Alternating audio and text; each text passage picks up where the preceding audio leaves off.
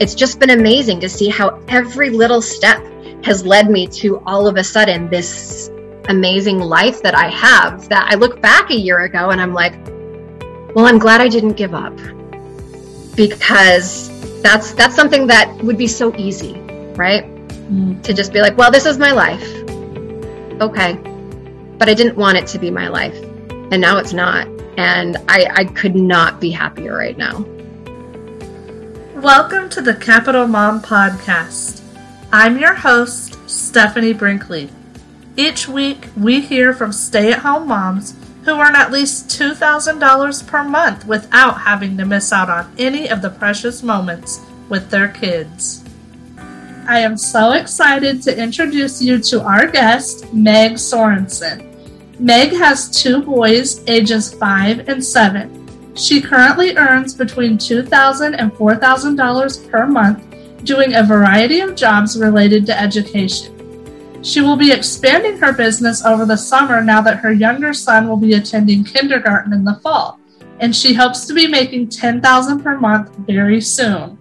Some of her amazing jobs include being a language teacher trainer, and curriculum development, website creation, neuro-language coach, life design coach, and she has even taught a superhero gymnastics class at the Y. Among those, she does many other things. Meg, welcome to the show. Thank you so much, Stephanie. I want you just to start out by sharing about your journey to becoming a stay-at-home mom, and just tell us why it was so important to you to choose to be a stay-at-home mom with your kids. So for me, this is something that I was raised with. It was that idea that being a stay-at-home mom is what I do as a woman. Part of it is religious, just the way I was raised. My mom was a stay-at-home mom. Her mom was a stay-at-home mom. And so for my whole life, that's what I wanted. And I was so excited when I had my first child and we were financially able for me to be a stay-at-home mom.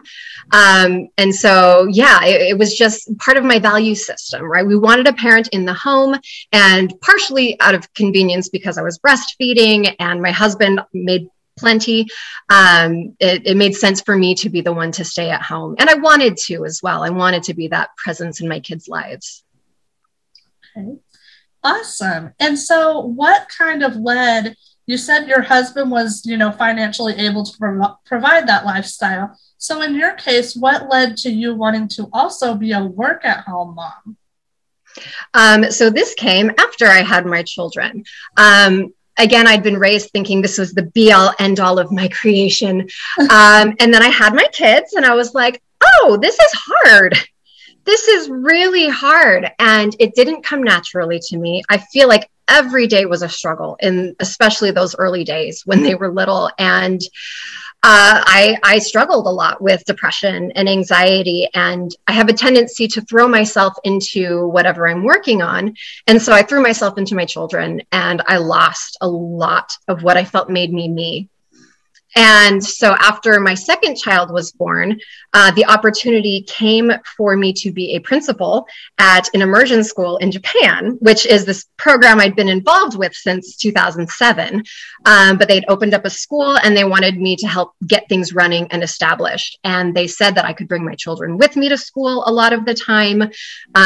They would provide food and housing, so we would be provided for in that way. And my husband could stay at home with the kids in the times when I was teaching or working and couldn't have them with me.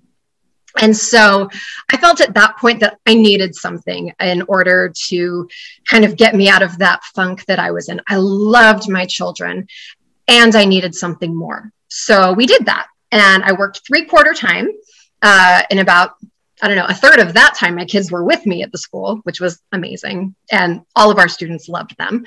At that point, my older son was about 3 and my younger son was about 1. Okay. And so, that was fun. And then when we came back to the United States, we stayed there for 1.5 years. My husband, again, being a web developer, got a job very easily. And so I tried the stay-at-home mom thing again, and we're going to try this. My kids were older, and it was a lot easier than when they were babies. But I still found there was a part of myself that wasn't fulfilled by being a mom. And I wanted it to be, but it just wasn't. And so it was at that point that I started saying, well, I don't want to go to work. I don't want to have a 9-to-5 job and leave my kids with a sitter or nanny or whatever. And so I started looking into what I could do in my spare time while they were at preschool, or while they were taking naps, or in the evenings after they went to bed. And that's kind of where my journey started. Awesome. And I want to go back to that feeling that you had when you said you wanted that motherhood part, that stay-at-home mom life. You wanted that to be the 100% fulfilling, but it just wasn't. Did you experience a lot of guilt during that time and, beating yourself up for that? So much. It's one of those things. I felt deficient as a human being. I was like, why do I not have these maternal instincts that just want to wrap my children up? It was getting to the point where the more I was around them, the more I wanted to push them away. And I did not like that feeling. That was where most of the guilt came from. It was that not wanting to be around them. Right. Despite how much I loved them, it was very conflicting. And, again, kind of flew in the face of everything I'd been taught. But I'd seen what other people have done, and I knew that it had to be possible to find something that would fill all those gaps. Because when I have something that's also mine and have a little bit of time away from my kids, I am such a better mom, and I enjoy being a mom. Oh my gosh, I love it so much. That is awesome. And, I think for me and a lot of women that I've talked to, you kind of feel like you have to pick one or the other. So, okay, if stay-at-home mom life isn't fulfilling, then I got to go back to work at a 9-to-5 full time. That's going to be it.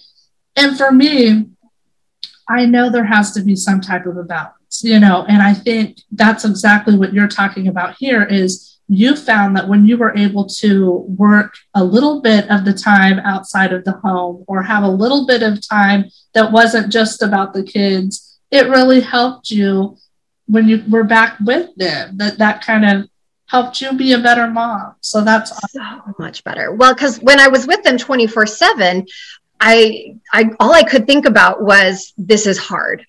And all of those feelings came up. But when I was away, then when I came back and I was with them, I was with them. I was present 100%. My mind wasn't going other places because it had been those other places already. Right. And so I had that. And I had the kids. And yes, you're right. We feel like we have to do all this one or all that one. But I thought, well, why not do both? Right. And right now you're doing so many different things. And I think I want to speak to the moms who haven't found even that one thing. And they know, okay, and maybe it's one or the other. Maybe they need to earn the money. The $2,000 a month, that's kind of where I'm at. I need to earn that type of money. Or maybe it's like in your case, maybe they don't need to earn it because their spouse or their partner makes enough, but for their own sanity and for their own fulfillment, they need to find something. How do you suggest people start to go about finding that thing just to get started, just to get their foot in the door somewhere? Yeah, I feel like there's a lot of ways to start. As a life coach, one of the things that I do is I help walk people through kind of where their life is right now, what their skills are, what their resources are, take a look at the past and the things that they've enjoyed in the past, and look at what it was about those things that you enjoyed, right? So I used to be really good at math, but it wasn't that I loved math, I loved logic. And so once I knew that part about myself, I was like, okay. And I did theater. What did I like about theater? Well, it was the performance. And so it's finding all of those little things that brought you that joy. And a lot of this is, kind of soul searching and thinking and writing things out. And once you have a really good understanding of yourself, then it's starting to look into possibilities. So when I became a life coach, I didn't even know that life coaches existed. I was like, man, I would love to have a job where I could help people figure out their lives and empower them to do whatever, because that would be amazing. So I searched it on Google. And I was like, oh, that is a thing. Cool. So I found someone to train me, and I got certified back in 2015. And it's been a great thing to add to my list of skills. But for everything that I've done, honestly, so much of it is just trying. It's not about saving up until you're ready. It's not about going whole hog into something. When I started tutoring, I put my resume and my credentials up on care.com. That was it. It took me 20 minutes, right? You didn't have to have a website at that point. And not at all. Fancy thing or business cards. It was just your resume and your profile on care.com. Say what I do. Yep. And someone contacted me and set me up with a client, and I was like, sure. And then we got to talking, and he's like, well, you do this. I have some other clients who could use that. And so then I started working with them, and most of my clients are from China. And so because I'm a native speaker of English, all of a sudden I was that in that they wanted. I was a very valuable commodity all of a sudden. And so to help edit, essays and college applications and things like that, everybody was coming to me. And so it helped me build my business without having to do any marketing whatsoever, because I hate marketing. And, just taking that very first small step is what opened the door to all of those opportunities for you to start flooding in. Had you not taken that one little step with care.com, I mean, none of that would have happened. And you might have still been sitting there like, okay, what do I do? So that's really awesome to think about how just one simple action can lead to so many different opportunities. 100%. And I was talking to you just a little bit before we started recording about all of the things that I'm doing now. And that also started with one little step. So I have a friend who is writing a Broadway musical, and she's amazing. And she wanted a Japanese orchestrator to do her music, but she doesn't speak Japanese. And so she put a call out on Facebook, who here speaks Japanese? And I was like, Michelle, duh, you know me. I taught your kids Japanese back in like 2008. And so just by saying hi, I have this skill. I have now met with the CEO of this amazing recording studio in Japan with this wonderful orchestrator.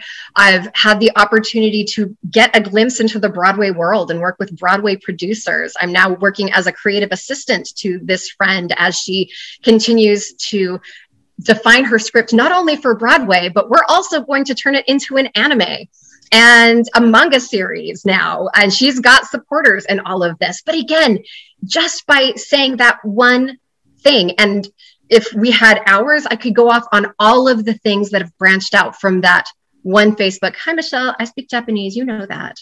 And it's been amazing. I can't even express how powerful that first step can be.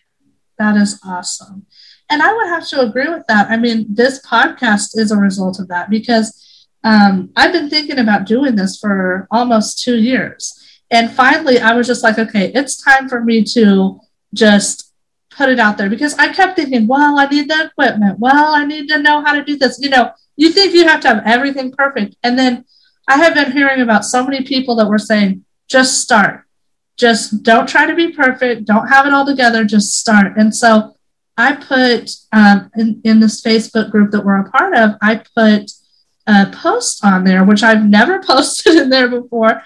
And I thought I might get a couple of responses. And I have over 15 interviews booked just from that. And just to think of, then that leads to another person and another person. And not only that, but also I've already gotten ideas from you and the first person I interviewed of like, oh, I could do that as a side hustle, So it's just amazing how when we follow those prompts within us, like when, you saw that post, you could have easily just been like, I'm just going to ignore that, but you had that prompting of like, no, I need to speak up and say, yes, me, And if you think about all the things that led you to, with the musical and all the things that you were just talking about, if someone would have put a job posting up, somebody that you didn't know, and it had all these things about, being part of the Broadway musical and all this, you probably would never think, oh, I should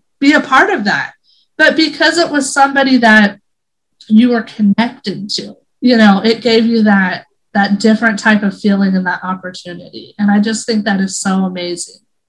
Thank you. Do you mind if I ask you a question? Sure. What was your experience with fear before posting that in our group? Oh my gosh, my fear was so high. And I just was like, I hurried up and pushed the button to post. And after I posted it, the fear was even more. So I was like, oh gosh, what did I do? And then when people started commenting, you think, okay, when I do this one thing, then the fear is going to be over. But the fear actually kind of grew, because then it was like, oh, people actually want to be a part of this. Now I really have to do something. Did you experience fear as well? Of course. And I study a lot of neuroscience, and is one of the things that I'm particularly interested in, which is that fear response. It's our limbic system kicking into gear and saying, you don't know this pathway, right? Because that's all it does, is it differentiates between the known and the unknown. And if it's unknown, it says, that's scary, run away or hide or fight it, right? It's the fight or flight response, or freeze, in my case, most of the time. But there's so much of recognizing that for what it is and recognizing how limiting it can be. There are times when we should be afraid, 100%. But putting ourselves out there in a way that can help other people, I don't think is one of them, personally. Right. And I think there's so much good that can come, because we're all needed. Everybody needs these skills that you have. Everybody needs you to connect our stories and to get them out there so that other people can hear and say, hey, maybe I could do that too. And then that person will be brave enough to try something, which will then help somebody else. It's that idea of paying it forward. But we have to push through that discomfort. We have to push through that fear. And it's hard. It is so hard. Yes. Pressing that button, it seems so silly. You're like, just press it. But it is hard. And then the fear grows, because all of a sudden it turns into something, and you have this responsibility weighing on you that you didn't have before. And people are relying on you, which can also be scary, especially when you have a family and you already have responsibilities. So I think it's being able to, again, find that balance and to start little by little, right? Say, okay, well, I'm taking the first step and taking a look at it on a regular basis, saying, okay, how are things going? Do I need to step back from anything? How are my kids? How's my marriage? Or whatever, partnership, or whatever family relationships you have outside, and analyze those and say, okay, yeah, things are good. Let's take the next step. And I think as we do that, I think that's so important what you just said, that sometimes you have to take that step back and ask, is there anything that I need to let go of or stop doing or release? Because we're so quick to pick up and do more. But yeah, we have to check in on the things that are really important to us. And I definitely want to get to what we were talking about before the interview started. I had been on your blog page, and I saw a post from about a year ago, and you were talking about in there, that you were kind of in a phase of your life where you were really feeling stuck. And I want you to talk about where you've come since then, and kind of what was having you feel stuck at that time, and then what helped you get out of that to this place where you're at right now. Awesome. I'd love to. So about a year ago, that was when we actually moved here to just north of Austin as a family in the middle of the pandemic, because we figured our lives are crazy. Why not move as well? And really glad I did, because I actually got a house, which if I were trying to do it now, there's no way with the market. So we got really lucky. But we got here and we got settled, and I'd been doing my, tutoring and kind of some coaching here on the side for a while, but I was feeling a little stagnant. My kids were old enough to the point where they were a lot more self-sufficient, so they didn't need me as much. So I had a little bit more free time. Also, I was in this new place and I didn't have any friends because everybody was staying inside, and I didn't know what to do. And I kept looking kind of for the next right thing, to quote Frozen 2. And it was kind of that idea of, okay, keep doing what you're doing for now, and then try a few things. And I did. I tried quite a few things. I looked at jobs to see if maybe I wanted to apply for that. And I applied for a couple, didn't even get an interview at any of them. But, just starting to do stuff, whether or not it would pan out, just this might work. So let's try it. And it was actually that saying yes to my friend Michelle to help her with this musical that got me to where I am now. So one of the things that happened with that is we had to translate her script, and my Japanese is good, but it is not that good. Not to translate an entire script. This thing is long. And so I asked around to my network of friends to say, hey, who here wants to help me translate this? And someone had said yes. And so we were working together. And she came back and she said, actually, you know what? I'm not going to be able to do this because I'm doing this coaching thing, this language coaching thing, and it's going to be taking up too much of my time. So I ended up going with another one of my friends to translate, who did a fabulous job. But I asked this first friend, Natsuki is her name, and I said, well, what are you doing? And she's doing language coaching. And so I started looking this up, and I thought I found who her mentor was. It turns out I was wrong, actually. So I found someone completely not related to her who kind of showed me to somebody else who has this neurolanguage coaching system that she's been working on for the past 20 years, really, but it's been a huge thing for the past decade. And immediately I knew I want that. That is what I want. It is about the neuroscience of learning. It is about the psychology of how we behave and how we're motivated to help people learn things. And so now I am an officially certified neurolanguage coach working towards becoming a teacher trainer. And another company that I started with, a Chinese coworker of mine, is also taking off at the same time, which is preparing people for college. And so we're running courses this summer. And that with the neurolanguage coaching has all become just this amazing thing where I'm talking to people that I never would have talked to before, but the chance for travel in my future, the chance to really help people learn how to learn and how to improve their lives, because our company Napa Academy that we started, it's all about making things not a problem anymore. And I feel like that is something that I want to help other people, because we all have problems in our lives, right? And it's just about finding the resources to overcome them, whether that's information or a partner or whatever it is. And so it's just been amazing to see how every little step has led me to all of a sudden this amazing life that I have, that I look back a year ago and I'm like, well, I'm glad I didn't give up, because that's something that would be so easy, right? To just be like, well, this is my life. Okay. But I didn't want it to be my life. And now it's not. And I could not be happier right now. Wow. That is just amazing to hear about that. And this academy, Napa Academy, this is what you're talking about, is getting ready to take off then. Yes. Now that your youngest son is going to be in kindergarten, you'll have up more time for you to focus on work even more. And I mean, it's just amazing. I'm wondering, so before I became a stay-at-home mom, I was a teacher. With the neurolanguage, do you have to have some type of a degree or teaching degree to get started? If there are people who are interested in, exploring that path, what type of skills, background, degrees, or certifications would they need?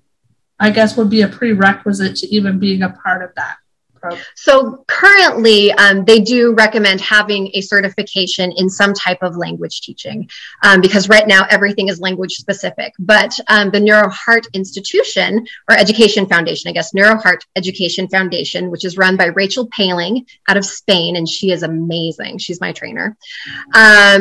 it is getting ready to incorporate learning all subjects. And so just that idea of how we learn. And so it's not going to be something that you need advanced degrees for. Kind of one of my dreams, and who knows if it'll end up happening, is to be able to incorporate what I know from language teaching with this neuro-language coaching and be able to teach people everything they would need to be the teacher. So you wouldn't need a certification before, coming to Napa Academy, and that you would get hands-on practice with people who were still learning languages through our clients from China, hopefully expanding to Japan soon, since that's my language.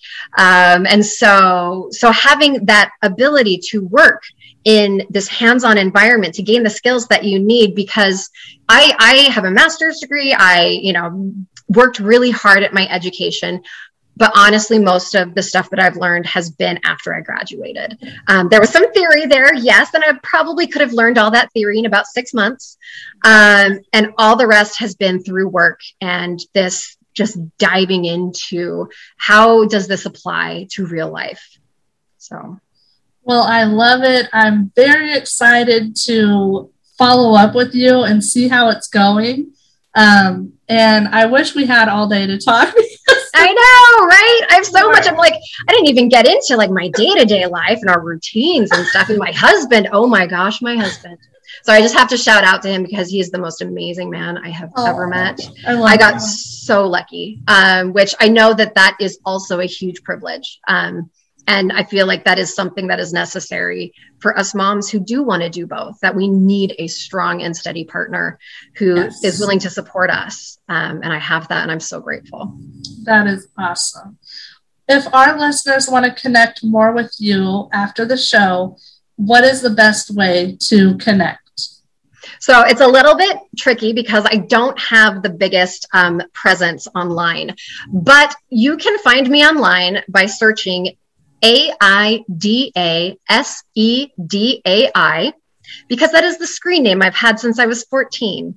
I wanted something that no one else would ever have taken, so I could use the exact same screen name for every single website. And so far, it's worked. So you can find me on Instagram, Twitter, Facebook, Line, WeChat, like anything that I might possibly, WhatsApp, I think I'm on there as that as well. Clubhouse, which is my new favorite. Oh my gosh. But yeah, so search that. You could also find me on Facebook, Meg Sorensen, SORENSEN. Send me a direct message. I love getting back to people. So please, and then we can get going there. Okay, that is great. And we will put the connections for all that in the show notes. Thanks. Meg, I just want to thank you so much for being here with us today. Of course. Thank you so much for having me, Stephanie. This is such a wonderful thing you're doing, and I'm grateful to be a part of it. Thank you. The goal of this podcast is to inspire and encourage as many moms as possible to design their lives in a way that allows them to have freedom and flexibility to spend as much time with their kids as possible and earn the income they need for their families. You can help me reach more moms by subscribing to, reviewing, and sharing the podcast. I love connecting with my listeners, so reach out and leave a review. If you have an idea for someone who should be a guest on the show, or you would like me to find a guest in a specific field, let me know. I'm here to serve you. Join me next week for another episode of the Capital Mom Podcast.